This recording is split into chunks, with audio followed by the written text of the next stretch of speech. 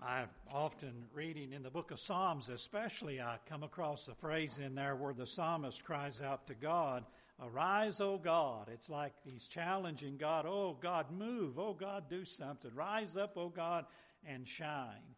And that's an exciting challenge, isn't it? And God challenges us that way. He says, "Hey, oh, that my people might not become stagnant and cold, but be stirred and revived." And these are exciting days to be living in, amen, and serving the Lord and getting the gospel out to a lost world. On the back of your bulletin, there are 30-some missionary families and ministries listed there.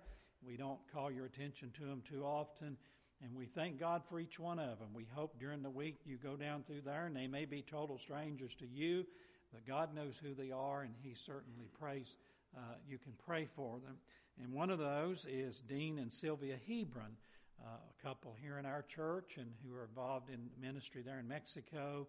And Dean just made a trip there. Many of you were praying for him and while he was there as well. And he's going to come take a few minutes right now and just share with us a word of testimony. We appreciate Dean and Sylvia and their faithfulness to the Lord. God bless you.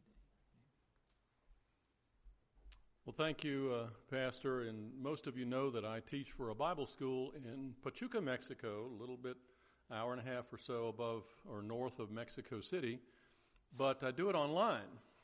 Sylvia and I lived there for 8 years, but the effect on the altitude was a problem for her health, and we had to come back, but they still need somebody, and so I'm able to teach online. So try to go every year and meet the new students. Otherwise, I joke with them and I tell them I'm just a ghost on the wall because the projector projects my image and my PowerPoints and so forth on the wall. So I keep joking with them that I'm just a ghost on the wall.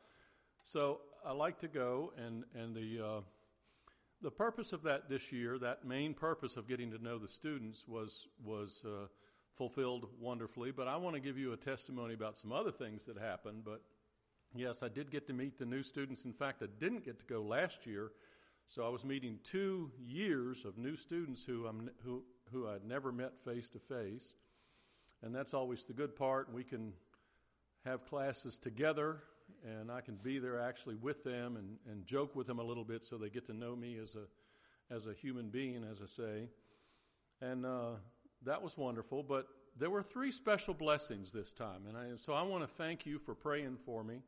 I want to testify as to how good the Lord is in situations where we don't think there's an option.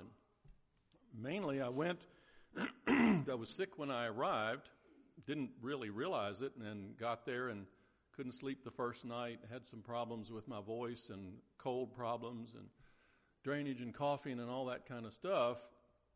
And yet the Lord took care of that to the point where I lost my voice a couple of times, but I talk too much. That's the problem. But I didn't lose my voice in class, and that was the blessing for that. And so, and in defense of myself, by the way, I'm talking to people I haven't seen in years. So anyway, but that was great, and the students expressed appreciation for being able to get to know me in class, and also I had lunch with them most of the days that I was there for a week and a half. So that was wonderful. Also, as I guess most of you realize, this time the altitude, we don't know any other reason, the altitude affected my blood pressure, went fairly high. 166 over 101 was the worst that I registered. And the interesting thing was there didn't seem to be any option.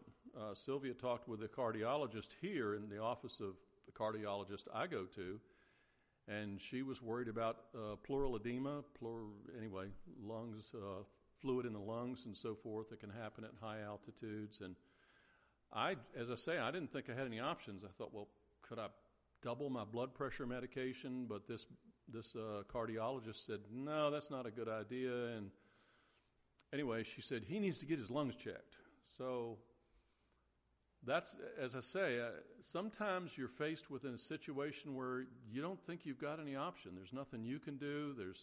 There's nothing you can accomplish to try to get the problem taken care of. So here's where your prayer came in. The Lord worked in that the colleagues that I was staying with go to a doctor, a young lady there in Pachuca, who is the daughter of one of the seminary professors, one of the Mexican, well, they're all Mexican except for me. And she's also a former piano student of Sylvia's. So I knew her as a teenager about 12 years ago, I'm figuring. And I said, well, great, she can check my lungs and, whatever. So we get to Dr., her name is Ruth, so she's Dr. Ruth. Don't think of another connection with that. But sweet young lady, and still young. She has a child and a husband. Another of my former students, her husband. But I went over there and I told her, I said, never 12 years ago would I have imagined consulting with you as a doctor. But it was wonderful. She is excellent. And Sylvia and I have talked before about doctors that make you feel at ease, that give you confidence. And that's the way Ruth was. And I sat there with her and just thinking, the Lord's answering prayer. She did tweak my medication a little bit. She doubled the one diuretic I take, which is good because that helps to control edema. Checked my lungs, they were fine. Checked my heart, it was fine. Checked my brain. Well, anyway. But she just gave me that confidence that the Lord was working. And so, and she gave me a couple of other things that weren't actually blood pressure medications that would just help in the situation. And she did give me something, because it registered high in her office, brought the blood pressure down to almost normal, but I never had another problem. And I just praise the Lord for that, because again, to me it looked like there were no options. In fact, we were talking about the possibility of me coming home early, which would be a $200 penalty for Delta Airlines, but at any rate. It was just wonderful that I could stay the whole time I had planned, and the Lord didn't have to be concerned about the blood pressure anymore. So I want you to see how your prayers ended up and how God worked, how wonderful He is. The other area, the third area, is that I always visit our former neighbors on our little street there, Puerto Azul in Pachuca, and it was a great time. The afternoon I saw the one set of neighbors, I was exhausted. I had to eat 2 lunches because I had made the mistake of eating lunch at the seminary, then got there without thinking. They eat lunch later, so I'm going to have to eat something else that this neighbor Leticia fixed. So I visited with Leticia and Benito, but they had other people there, and it was kind of a confused time, and I was exhausted. But that evening, after a nice little siesta, I got to visit with the other neighbors, Tomas and Guillermina, and their son Beto. And, we've witnessed to them before, and Tomas is a kind of a character. He's one of the 3 hardest Mexicans for me to understand that there are. I always tell Sylvia, I can kind of keep the thread of the conversation, but I don't get all of it. And one time when we were sitting with them, she turned to me and said, "What did he say?" And I don't know what I said, but he must have seen my confusion. I told her later, please don't say that anymore, because I didn't know what he said. But at any rate, this time, Tomas got to talking about, and when he starts talking, his wife just kind of, she went and started fixing food. She's the real serious Catholic in the family, and he's skeptical and so forth, but he got to talking about beliefs and faith, and I was kind of interested in that. And then he said, I have some relatives in the States who, I forget what religion they are. And I knew exactly who he was talking about because his wife has a sister that lives in Maryland who's what they call evangelical, meaning she's more like us, that is, not Catholic, and believes in salvation without works. So I knew he was talking about. And he said, and they believe you can go directly to heaven. And I couldn't think of anything else to say. I said, yo tampoco, yo también, me too. And he gave me this look like, really?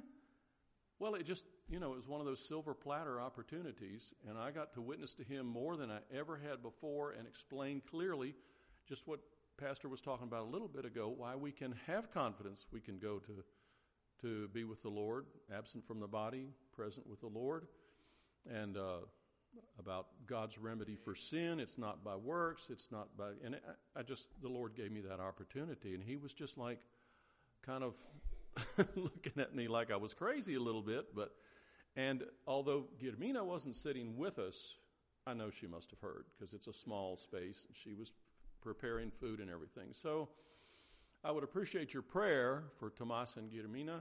That's the feminine form in Spanish for the name William. But at any rate, and Beto. And it just impressed me this time to see God working in such, I'm not going to say spectacular ways, but they were pretty spectacular in my life at that point. And again, I want you to know that when you pray for missionaries, things happen. God works in response to our prayers. Those were pretty clear indications. And just God is good. We can all praise Him for what He does. And so there's somebody who lives half the time in Mexico City, half the time in Pachuca, who needs the Lord. They desperately need the Lord, and God's now working in their lives. So more, as I say, got more of a chance to explain than ever before. So praise the Lord for that, and I thank you for thinking about me when I was in Mexico.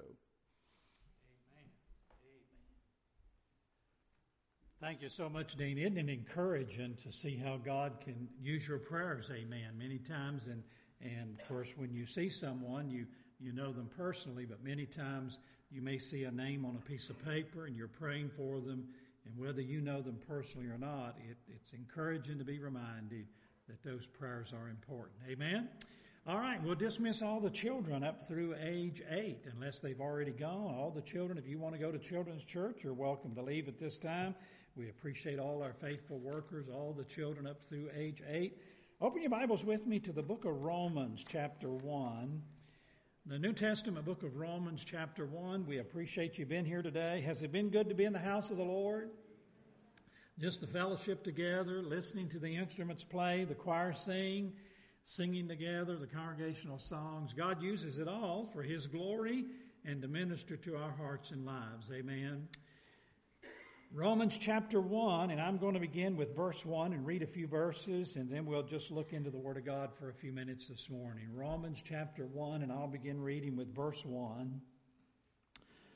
Paul, a servant of Jesus Christ, called to be an apostle, separated unto the gospel of God, that is, the gospel which He had promised afore by His prophets in the Holy Scriptures, and the gospel that's concerning His Son, Jesus Christ, our Lord, which was made of the seed of David according to the flesh, and declared to be the Son of God with power, according to the Spirit of holiness, by the resurrection from the dead, by whom we have received grace and apostleship for obedience to the faith among all nations for His name, among whom are ye also the called of Jesus Christ, to all that be in Rome, beloved of God, called to be saints, grace to you and peace from God our Father and the Lord Jesus Christ. First, I thank my God through Jesus Christ for you all, that your faith is spoken of throughout the whole world. For God is my witness, whom I serve with my spirit in the gospel of His Son, that without ceasing I make mention of you in my prayers, making request, if by any means now at length I might have a prosperous journey by the will of God to come unto you. For I long to see you, that I may impart unto you some spiritual gift, to the end that ye may be established. That is, that I may be comforted together with you by the mutual faith, both of you and me. Now I would not have you to be ignorant, brethren, that oftentimes I purposed to come unto you, but was let hitherto, that I might have some fruit among you, also even as among other Gentiles. I am debtor both to the Greeks and to the barbarians, both to the wise and the unwise. So as much as in me is, I am ready to preach the gospel to you that are at Rome also. For I am not ashamed of the gospel of Christ, for it is the power of God unto salvation to everyone that believeth, to the Jew first and also to the Greek. For therein is the righteousness of God revealed from faith to faith, as it is written, the just shall live by faith. I think you would agree with me today that there has never been a believer or a Christian, whatever term you want to use, who has been more dedicated and committed to getting the gospel out than the Apostle Paul was after he came to know the Lord Jesus Christ as his Savior. Now, I don't think it would be right for me to stand here and say that there have not been many other believers down through the centuries who perhaps by the grace of God have been as devoted and as committed as the Apostle Paul, but I don't think you'll find one who was more committed or devoted to Jesus Christ than the Apostle Paul was. He said, matter of fact, records in the very first verse, he calls himself a servant of Jesus Christ, a sent one. That's what the word apostle there means, who was separated, completely sold out and committed, giving his life. Now, did he have other responsibilities? Sure he did. Did he have to work to make a living? Sure he did. He was just human like all of us. But in all of it, he was completely committed and devoted to getting this message of the gospel out to the lost world. And he mentions here that this message down at the end of verse 5 is for all nations of the world. All nations of the world. And the reason he was committed is because he was so convinced that it was real, amen. Some Holy Spirit wrought convictions. He was convinced that the message of the gospel of Jesus Christ was the message that everybody in his generation and every generation to come after that. And here we are nearly 2,000 years later. He was convinced that this was the message of the truth that man needed to hear. And that's what motivated him to be so committed and devoted to that. But why was he so convinced? It's because he himself had personally experienced what the Bible calls a conversion or a salvation experience. Paul knew the change that Jesus Christ and Jesus Christ alone had brought into his life. And we're going to be reminded of that in just a moment. But notice here in Romans chapter 1 that Paul said down in verse 14, he said, I'm debtor. Paul believed you ought to pay your debts. How many of you believe a good Christian ought to pay their debts? Amen? Now, sometimes we get behind, we struggle, we want to get caught up. We ought to pay our debt. Paul said, I owe a debt. I'm indebted. He said there in verse 14, I am debtor both to the Greeks and to the barbarians. By the way, the Greeks thought anyone that wasn't a Greek was a barbarian. Both to the wise and the unwise. What he's saying there is, it doesn't matter whether you're Jew, Gentile, educated, uneducated, whatever pigeonhole of society you may have been placed in. He said, I am indebted to get the gospel out to anyone and everyone that I possibly can. Now, Paul wasn't indebted because he was trying to pay for his sins. He wasn't saying, man, I owe a debt. He wasn't saying, I've got to do penance and do all these good works to pay for my sins. He's not saying I owe a debt because of all the persecution that I brought on Christians before I became a born-again Christian. No, he's not saying, he's saying, hey, because of what God's grace and mercy has done in my life, and God has revealed the truth of this gospel to me. Look what Jesus Christ, look at the change and the salvation and the conversion that Jesus Christ and Jesus Christ alone has brought in my life. Therefore, surely I am indebted to do all that I can to get this gospel out to anyone and everyone in the whole wide world. By the way, every one of us ought to feel that indebted, amen, to share that gospel and get it out. Not only did he say I'm indebted in verse 14, but he says in verse 15, so as much as in me is, meaning from the top of my head to the bottom of my feet. As he already said in verse 1, I'm completely separated and committed. This is my goal in life for the honor and glory of Jesus Christ. I am ready to preach the gospel even to you that are in Rome. Now, Rome was the superpower of that day. Rome pretty much controlled the world of that day, at least Paul's world. And the word ready there means, it means more than just I'm prepared. I'm prepared. I got my message ready and I'm all prepared. I got my luggage ready and man, I'm set sail for Rome. The word ready there doesn't necessarily mean prepared. It means eager. I'm ready. I'm excited. I'm burdened. Amen. We sang a song a minute ago, Rise, O Men. And by the way, we can include the women there. Amen. You know what? Last Sunday morning we preached on soul winning. And Paul said, listen, I'm indebted. By the way, that implies in a sense I have an obligation. My goodness, I have a responsibility to share this. It's not just for me. Hallelujah. It's good to sit here this morning and sing, what a day that we'll all be in heaven one day. We're going to see Jesus. But you know what? Doesn't that also imply that I'm indebted? I have an obligation and responsibility to get this gospel out to the whole wide world as much as possible. But it's not just out of obligation and responsibility. Paul said, wow, what a privilege. What a privilege. Now for Paul, God's will was for him to be an apostle. Now there are no apostles today. There are some who say, well, that apostolic has been passed down and they claim to be apostles. No, we're ambassadors for Christ, every one of us. God has different plans for each of our lives. God calls some to be missionaries, some to be pastors, evangelists. The book of Ephesians teaches us that. God calls some into full-time Christian work. We divide it into secular work. We all ought to be full-time Christians, amen, serving the Lord. Your factory is your mission field. Your home is your mission field. The area you live in, that's your mission field, amen. And he says, hey, I'm ready, I'm eager. Wow, what a privilege. What a privilege to be a born-again Christian, to be an ambassador for Christ, and to be able to share the best news ever. And that's the gospel of Jesus Christ. And he said, I'm not only indebted and I'm not only ready or eager. In verse 16 he said, I am not ashamed. I'm not ashamed. No matter how foolish some may think the gospel is. And he said, I'm not ashamed.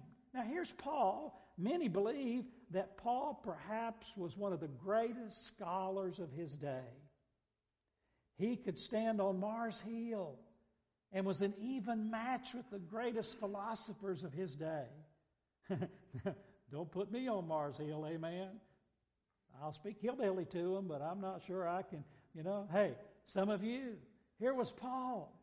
And Paul said, listen, it's not a matter of the mind and the brain and intelligence or your position in society. It's a matter of faith. And I'm not ashamed of this message of the death, burial, and resurrection of Jesus Christ. Why?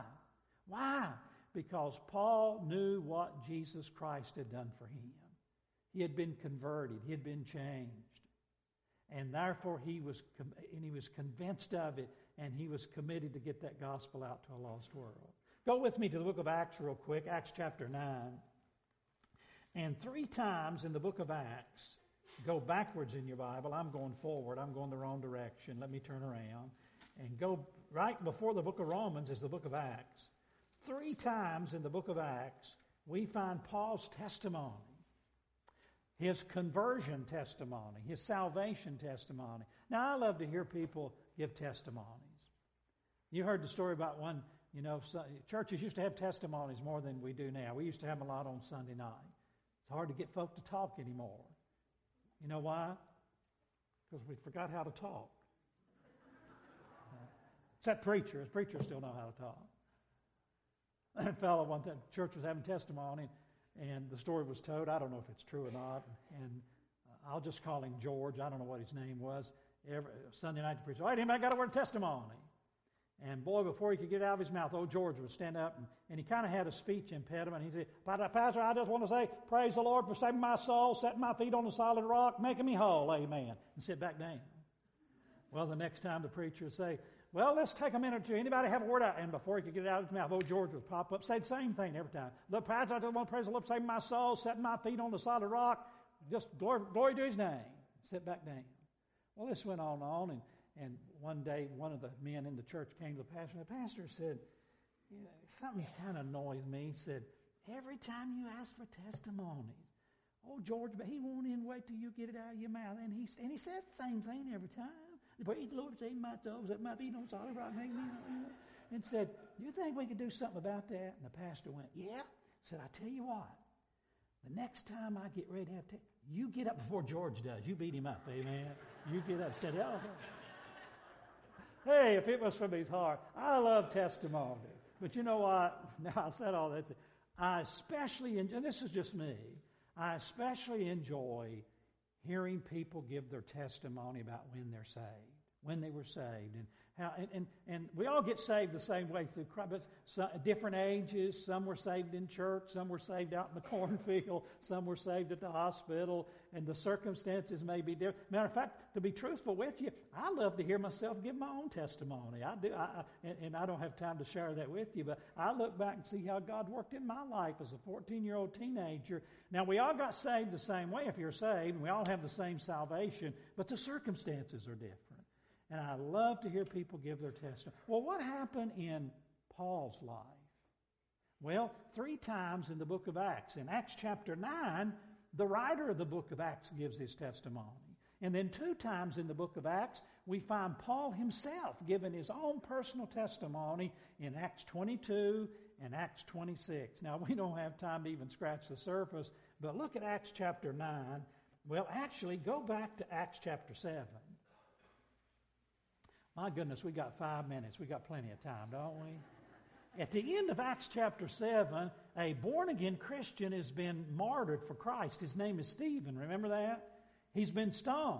By the way, everybody doesn't love Jesus. Some people hate the gospel.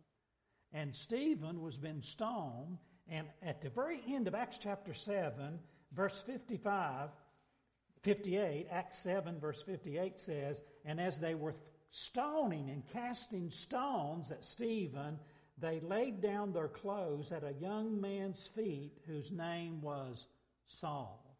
So the first time we meet this Saul of Tarsus, who we know as the Apostle Paul, the first time we meet him here at the end of Acts chapter 7, he's standing there giving consent to Stephen being martyred for the cause of Christ, holding the clothes, the coats, the sweaters of those who are throwing the stones, as a young man.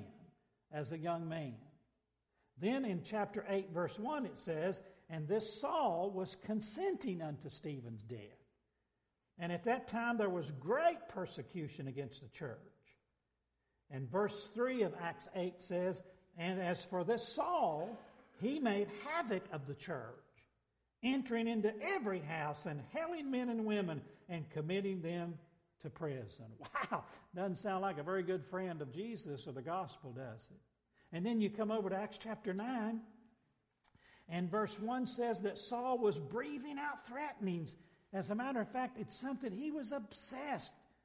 He was certainly influenced by demonic influences. He was the arch enemy of the gospel and Jesus Christ and Christianity. And here, it's almost Acts 9 verse 1, with every breath. I mean, he was just, you talk about somebody devoted and committed to a cause. Here was Paul, Saul of Tarsus, committed to wiping out Christianity, wiping out the gospel, not even having the name of Jesus mentioned. Sounds like we got a few people in America made out of the same spirit, doesn't it? And it says that he's on his way, verse 2 of Acts 9, to Damascus, to the synagogues, that if he found any of this way of Christianity, men or women, it didn't matter, that he might bring them bound to Jerusalem. And Acts 9 verse 3 says, as he journeyed, he came near Damascus, and suddenly there shined around him a light from heaven. And he fell to the earth, and he heard a voice saying, Saul, Saul, why persecutest thou me? And he said, Who art thou, Lord? And the Lord said, I am Jesus, whom thou persecutest. It is hard for thee to kick against the pricks. And he, trembling and astonished, said, Lord, what wilt thou have me to do? And the Lord said unto him, Arise and go into the city, and it shall be told thee what thou must do. God Almighty, in all of his holiness and all of his mercy and grace, knocked Saul of Tarsus down to the dust of the ground that day. And by the way, symbolically speaking, that's where God has to knock every one of us before we'll come to the place where we'll acknowledge our sin and come with a repentant heart and put our faith and trust in the death, burial, and resurrection of Jesus Christ. Amen? He may not literally put you on the ground or in a hospital bed, but symbolically speaking, he has to bring every one of us to the end of ourselves where we lose that old self-righteous pride and acknowledge our sin and look to Jesus. And that happened to the Apostle Paul. We don't have time, but you go on down through that chapter, and later you find Paul preaching and teaching the gospel that he once persecuted. As a matter of fact, it could all be summarized. Jot this verse down. Galatians chapter 1, verse 23. Jot that reference down.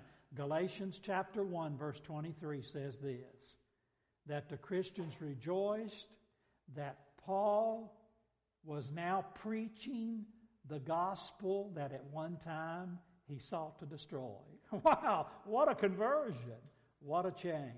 You know, I've often thought over the years, how many of, here's Saul of Tarsus, the arch enemy of Christianity, and how many believers sincerely prayed a prayer like this, God, just kill him. God, just move him off the scene. God, just get rid of him. And God said, you know what, I'll do something better than that.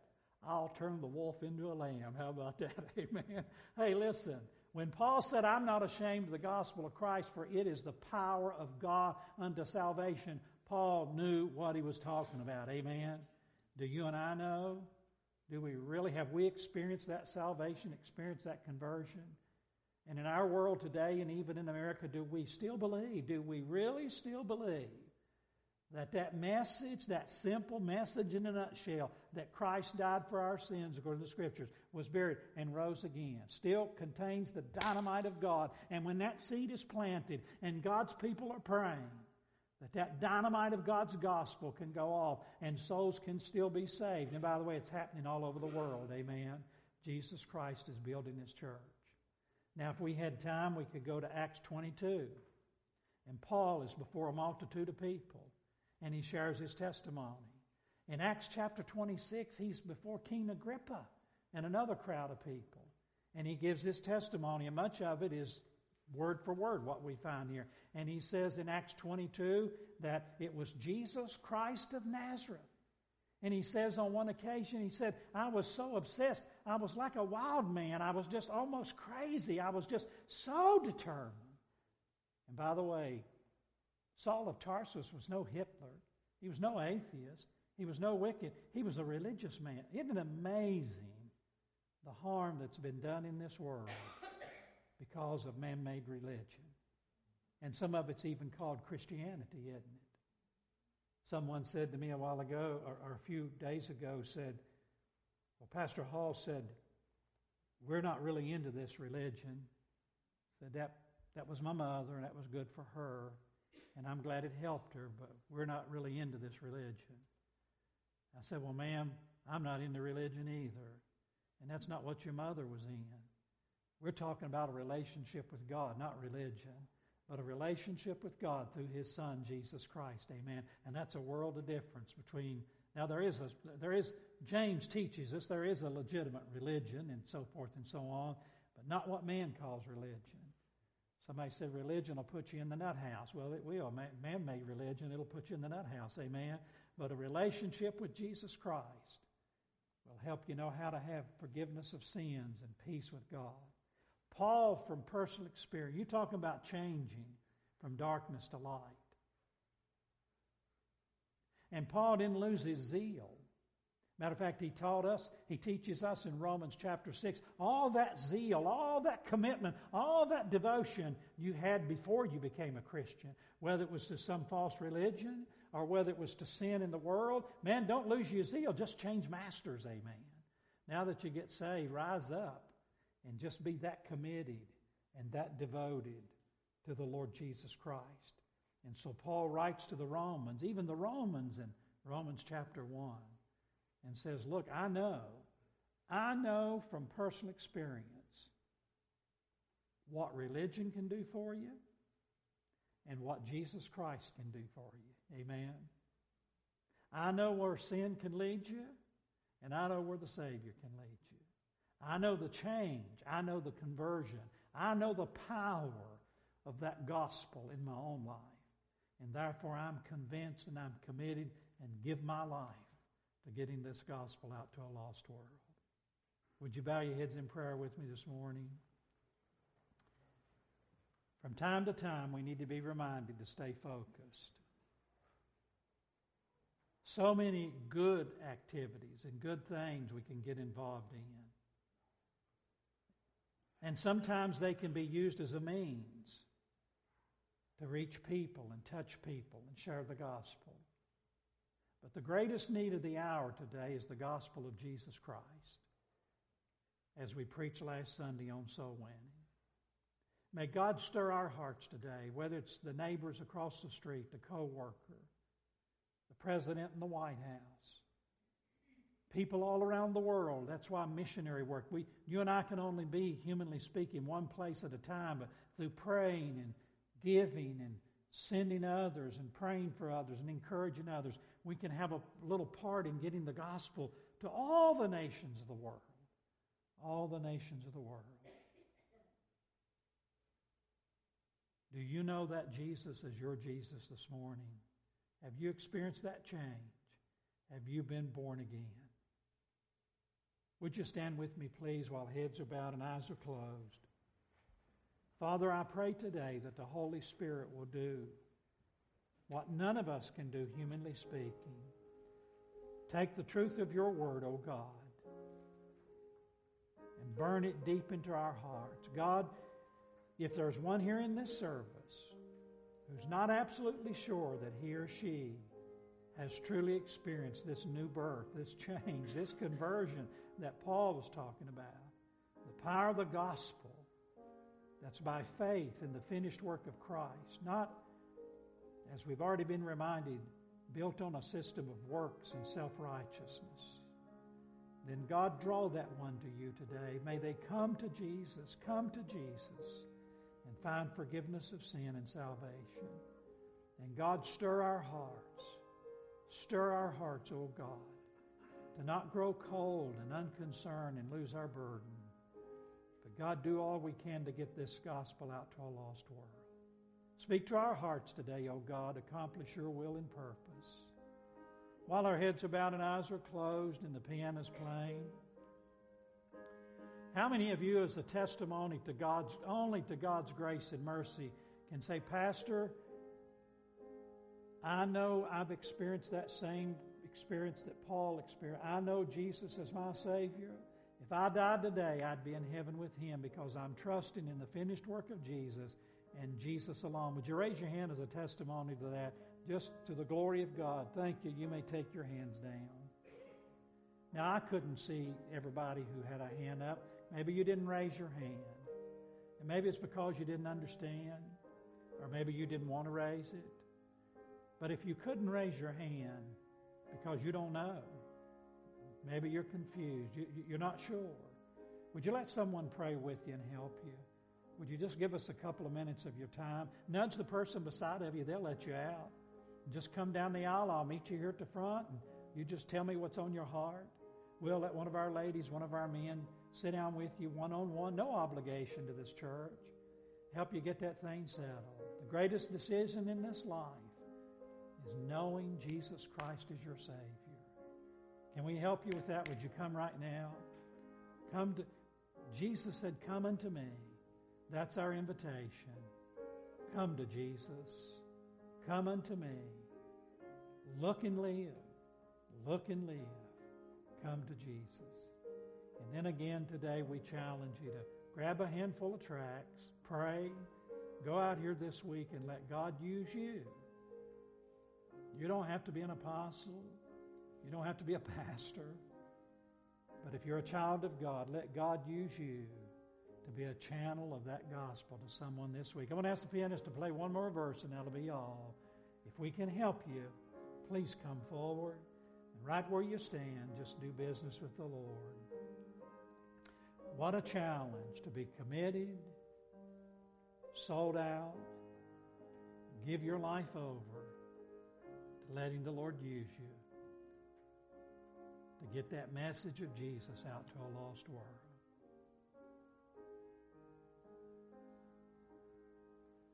And all the Lord's people said, amen. Well, if you're glad you're saved and going to heaven by the grace of God, say amen. Amen. Good day. God bless you. Be back here tonight. Invite someone with you. Have a good afternoon.